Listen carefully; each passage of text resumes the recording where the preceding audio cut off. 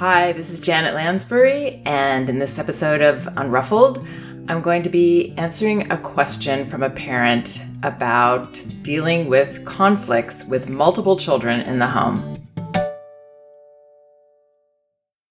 I've been reading and listening and working hard to parent my 3 children within a RIE framework. I have 2 3-year-olds and a 1-year-old, and I'm home full-time.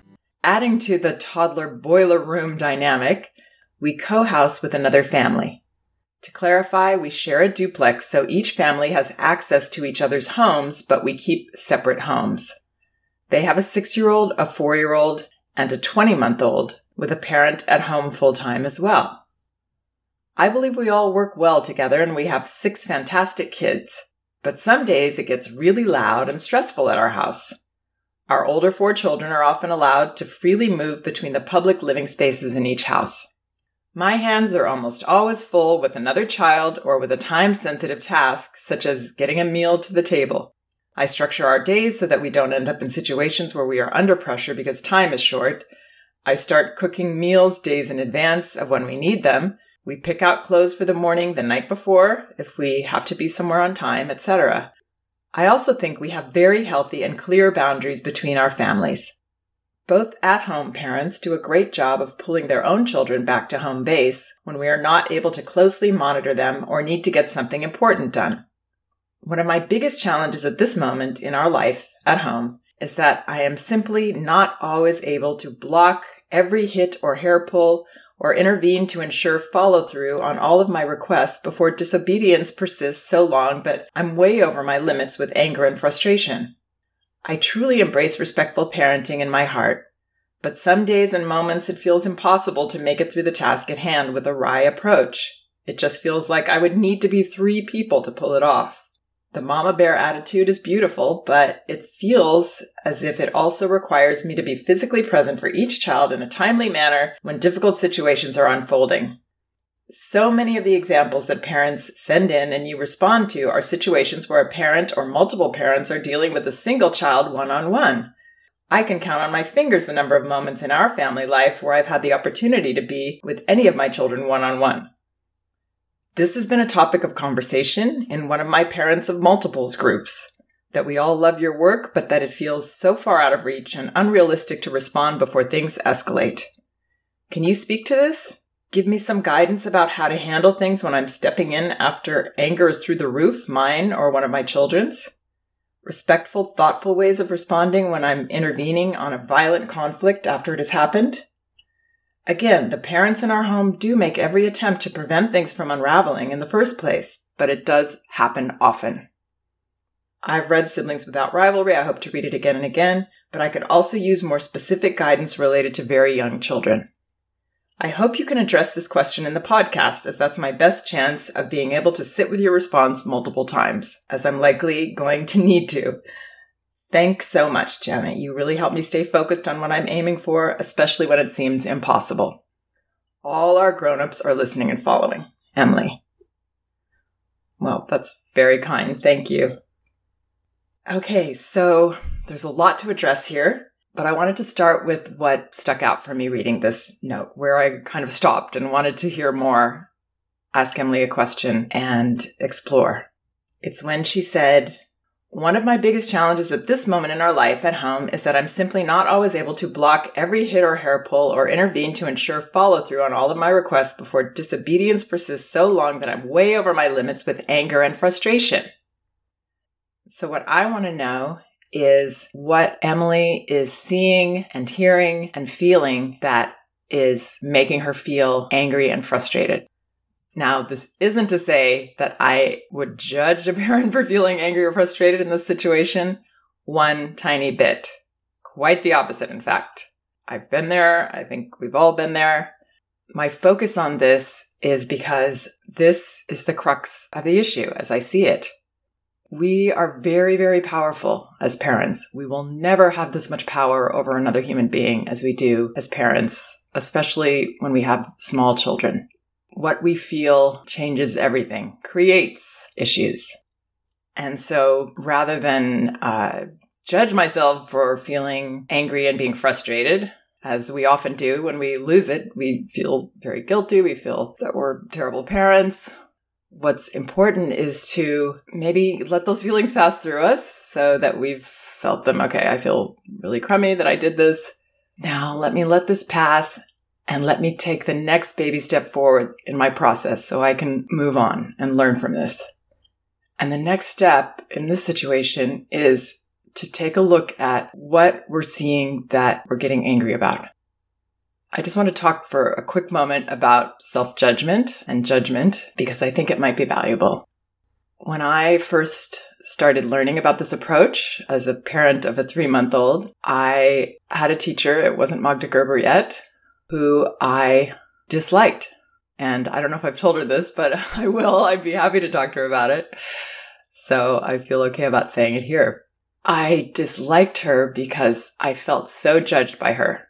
I felt like everything she was telling me was a slap in the face. And it took me a while to realize that the reason I felt that way is because it was different from what I'd been doing. And it triggered my self-judgment, which is an issue I've had as long as I can remember. A lot of self-criticism, a lot of self-judgment, to the point that it can cripple learning. And I think this is what happens to us. It cripples us. It makes it hard for us to move forward. We waste a lot of time and energy feeling bad about ourselves or taking information personally. What I realized eventually was that this teacher was actually being direct. She was giving the information out. And I found the information so compelling that I kept going. But I still felt judged by the teacher because she made me feel bad about myself. I thought she was making me feel bad about myself. It was really me that was making me feel bad about myself. And in fact, she eventually became a mentor to me and was the one that encouraged me to go study with Magda Gerber and carry on with this training. And I'm just beyond grateful for that. So she's become very precious to me. Anyway, I only bring this up because I know the crippling effect of self-judgment. And so in this medium, I really have no choice but to be direct, or I could do a 2-hour podcast padded with a lot of couching everything and all of that. I don't think people really want to listen to that. So I'm going to be pretty direct. And I just hope that everyone knows that I do not feel judgmental towards anybody that I'm dealing with these questions or talking to or responding to. So that said, I hope that this information that I feel really important to give Emily will be something she can process, taking an honest look at herself and what's going on. Here are some common reasons that we feel angry with children in these situations. 1, perhaps we were never allowed to raise voices or exhibit any aggressive behavior ever at home when we were children. And so these natural feelings got suppressed. And now every time our child is exhibiting this kind of behavior, we get triggered and it taps into these repressed feelings that we have. And so we feel explosive with them. We feel angry with them. That's one reason. Another reason, we're taking on way too much. And I think this is a big part of what's happening with Emily. I feel like Emily is expecting so much of herself. It feels like I would need to be 3 people to pull it off. Yes, she would need to be 3 people to pull off what she wants to pull off. And if she did have 3 people doing it, it actually wouldn't be that effective because children need to develop their relationships. There is going to be noise, conflict. People are going to get their hair pulled. These things are going to happen in groups of children.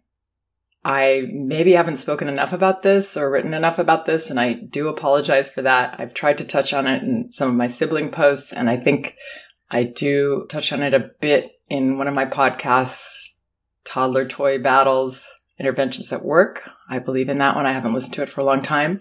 But it's so important for children that are living together to develop their relationships. And in one sense, the more we intervene in that and insert ourselves into the situation, the harder it is for them because they'll want to keep pulling us into the situation. So I think what Emily is seeing as crisis, I've got to step in, or my bad for not stopping this before it escalated, is really typical, normal, expected behavior, healthy even. And so I would love to relieve Emily of this job and this responsibility of having a quiet, happy house with this many children. It's just not going to happen. It's not going to happen. So, let's let go of that one and see what's realistic here and see what she can do that will be helpful. Now, another reason get angry is, guys, how could you do this to me? You're making me feel so bad. And don't you see my part in this? I have to do this and that and the other thing. And come on, you're not being fair. All of that. Totally understand. Been there. Or again, feeling bad about myself. I'm being a bad mom and that's making me angry at myself. And so I'm going to be angry at you. To fix this for ourselves, we can't just say, okay, now I'm going to control myself. I'm not going to get angry. I'm not going to get angry. I'm not going to get angry. That's not going to work. It's about the way we see the children, the way we see our role with the children. This is what will help us not to actually feel angry, because we can't fake it. Will we still feel angry sometimes? Yes, we will still feel angry at the end of some days when we're tired and frustrated and it's just been a hard day for us and other personal things may have happened, just as they do with children that make them lash out. They take out on these people that they live with, that these people that they trust, these people that they love. This is what we do, all of us at all ages. When we're not feeling good about something, we've had a rough day or stressful or disappointing, or things have happened that we felt bad about, we tend to show it in our behavior. Less so as we're older, but in these early years, impulse control is very, very low. And yes, we're going to be all over the place with our behavior at the end of the day or during the day. So your first statement here that I looked onto, one of my biggest challenges is what to do when I'm not able to block every hit or hair pull or intervene or ensure follow through. That's right. You're not going to be able to. Let go of that. That's not your responsibility here. I think, and I apologize if I haven't been clear about this, that if you are in the room and you're close by and something is happening right in front of you, yes, I would step in and say, I see you're not happy about this and you want to hit her. I'm going to stop you. But I see you didn't like that happened that way. Whatever the specifics are, that's all I would comment on. And I would let the children know I'm keeping them safe and that I'm not blaming anybody. But if I'm out in another room, making dinner, doing something else, and I hear stuff, I'll be listening. I'll be listening to hear if it's escalating, if someone's screaming, and then I'll get to a point where I can stop with what I'm doing and walk in there. There are very few situations that are actually urgent enough that we'll need to run in. Number one, prevent, which it sounds like you're doing to a great extent. All this planning that you have to do with all these children, you're handling all of this beautifully. You're preventing a lot of people getting to their wits' end, which is the crux of the issue. But what goes on beyond that, what goes on with them with their safe toys is not urgent. Yeah, we don't like to see them hitting each other, hurting each other. And we want to keep those younger ones out of the fray as much as possible because they're not ready to be in these situations interacting with children that much older. They are a little too young. So yeah, your 12-month-old, I would have, ideally, if you could create some kind of little separate area that's visible to you when you're in the kitchen. If that's possible, that would be ideal so that child can be safely playing. If other children wanted to come in and join that child playing there, they could go in and they could go in with your somewhat supervision. And if they couldn't handle the situation in there gracefully, then you would invite them to leave or escort them out. But again, walking in is very important. Your feelings about this are very important. If you see this as normal behavior, you're far less likely to come in angry and you're far less likely to get frustrated. And the reason this is so crucial is that when children are acting out, they on some level feel uncomfortable. And what happens then if here's this really uncomfortable leader coming in, dysregulated, that's going to charge everything up, that's going to amp everything up, that's going to actually create more discomfort and more issues between the children. This is why it's so important to look at why you're coming in that way, taking a clinical look at it, and then understanding how your perspective will ideally need to change to one that is more realistic, healthier, and will allow you to let go of some of these plates that you're trying to keep spinning in the air. Yes, you would need 3 people to keep everything spinning and everybody happy. The truth is, when you have even 2 children, you are going to usually have one of them crying, especially late in the day when you're making dinner. Somebody's going to be whining. Somebody's going to be crying. The rarity will be when everybody's playing peacefully together. So let's help you get a more realistic perspective so that you can relax. Now, another reason that you might be getting angry is that it's this same child that's always the aggressor, and this other child is always seems helpless in the situation, and you feel worried about that helpless child, and you feel angry at that aggressive child, or worried that they're becoming a mean child, and you've done it all wrong with them, and this is how they've turned out. Again, this is all typical, normal, age-appropriate behavior for 3-year-olds, for 4-year-olds. And what can make it more pronounced is the way that we handle it. So now I'd like to help you with some of your other questions and comments, like, well, okay, this we've been talking about, that it feels so far out of reach and unrealistic to respond before things escalate. That's true. It's unrealistic. So let's put that in the unrealistic pile. Let that one float out to sea. Sometimes it'll happen. Sometimes you'll be there and you'll be able to do something.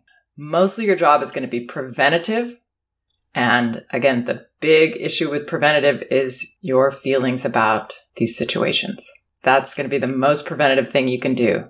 Understanding and visualizing a different way to come in, visualizing these children differently, visualizing, you mentioned the mama bear and papa bear imagery that I've used. I've also used one for children in my article, Stop Being Threatened by Your Child's Behavior, about seeing them as teddy bears. Yes, of course, we respect them as people.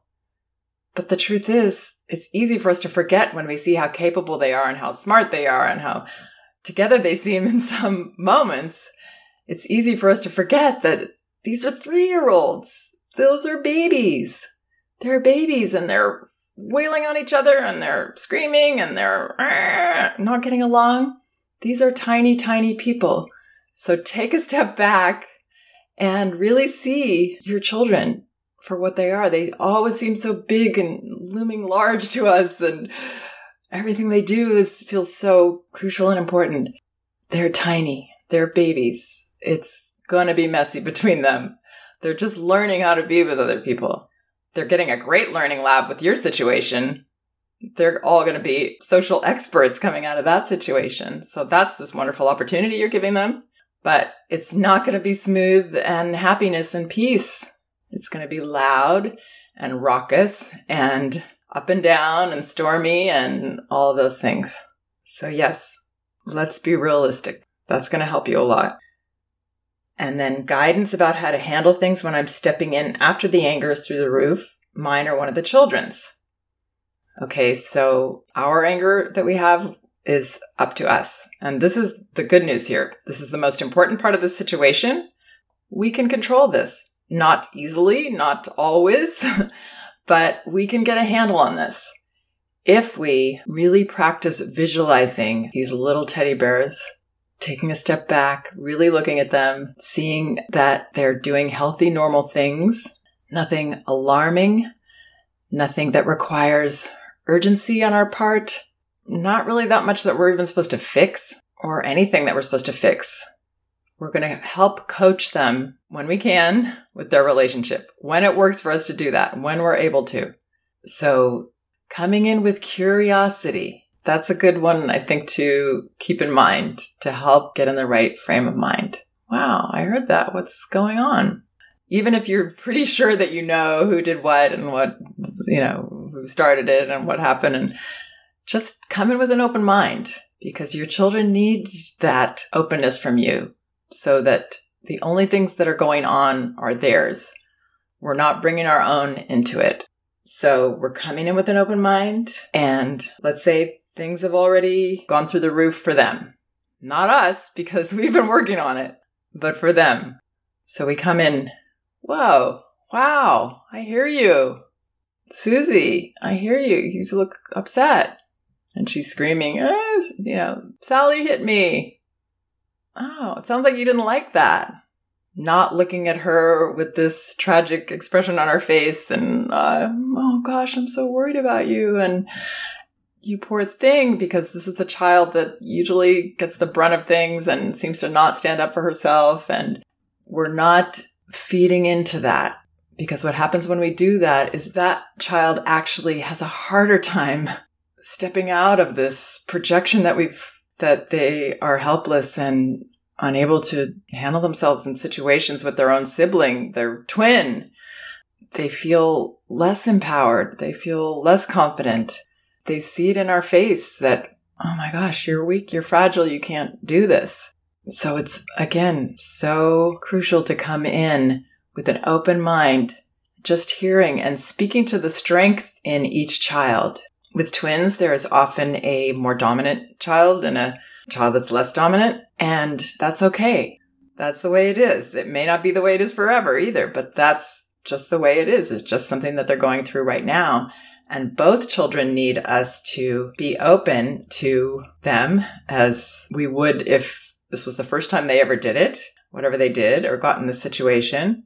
See things as in the moment, as children do, and be curious. Oh, what happened? Oh, sounds like you didn't like that.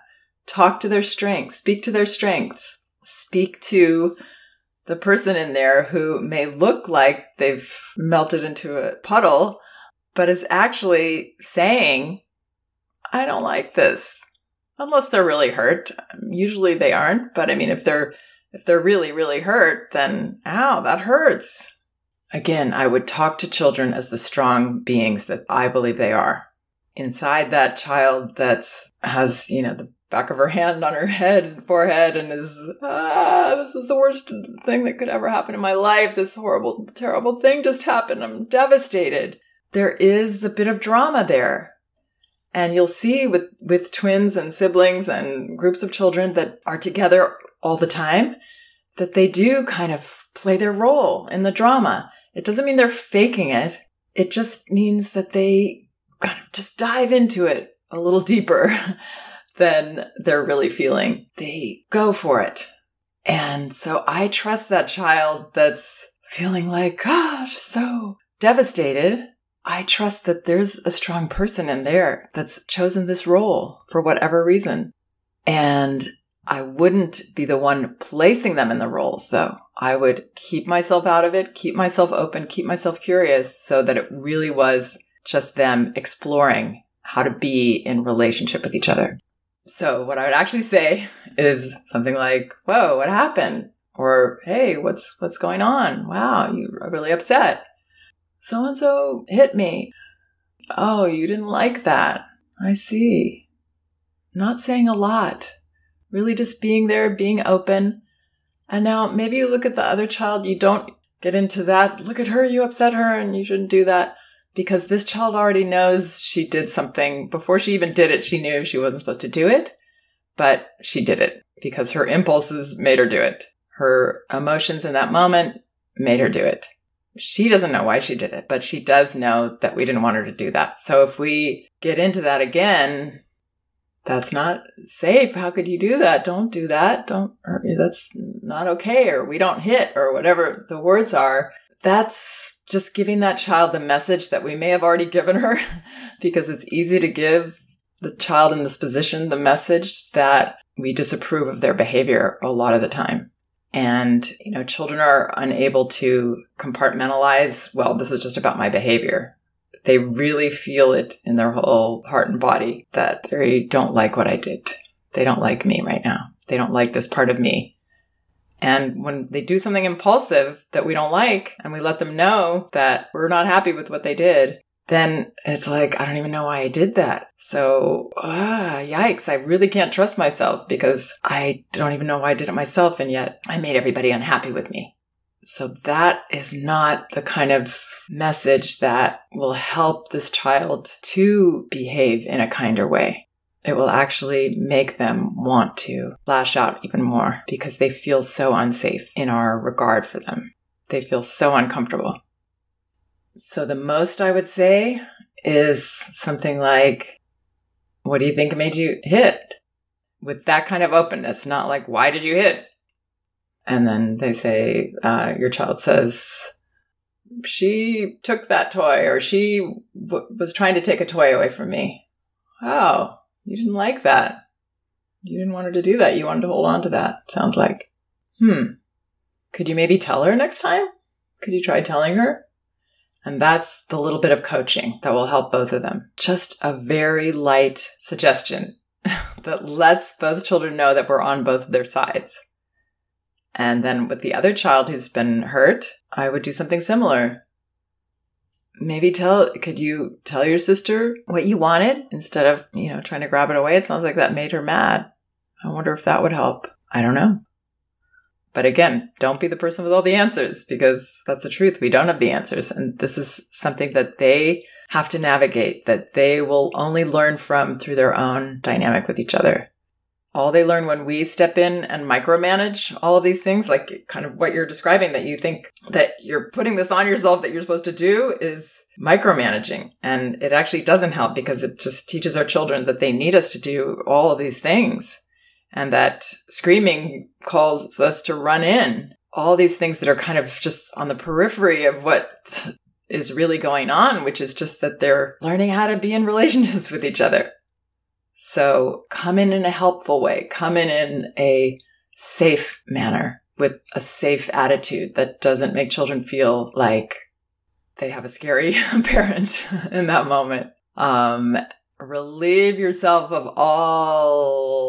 almost everything that you've asked me about or thought was on your plate. I want to take all of that off of your plate so that you have a better chance of not feeling angry. And then when you do feel angry and you come in and you do that, it's going to happen. So going into guilt and all that, that's just the guilt and the self-judgment, those are all going to thwart our process.